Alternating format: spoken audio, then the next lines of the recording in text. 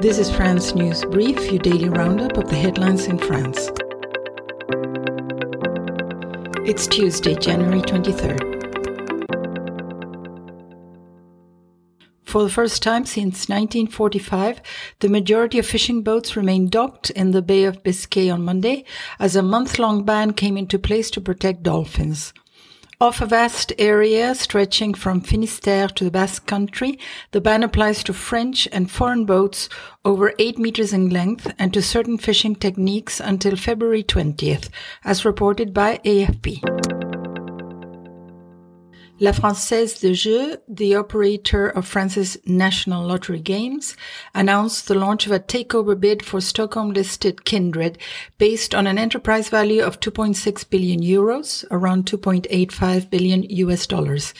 FDJ's offer for Kindred is set at 130 Swedish krona per share, representing a 24% premium to the closing price on January 19th, as reported by Les Echos. French data watchdog CNIL has fined Amazon France Logistique 32 million euros for implementing an excessively intrusive system for monitoring employee activity and performance, as reported by Le Figaro.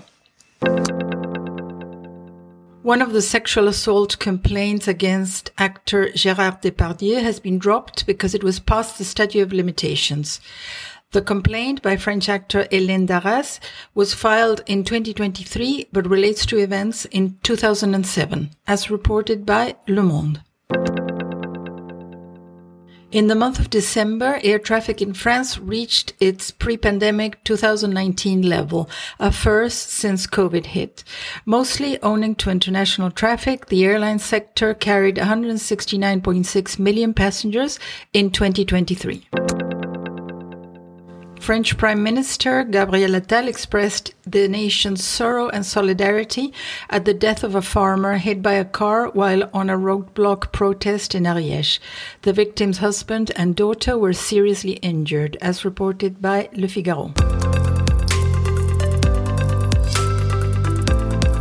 Thank you for listening to France News Brief. Join us every weekday for a quick daily roundup of the latest news in France. Stay informed.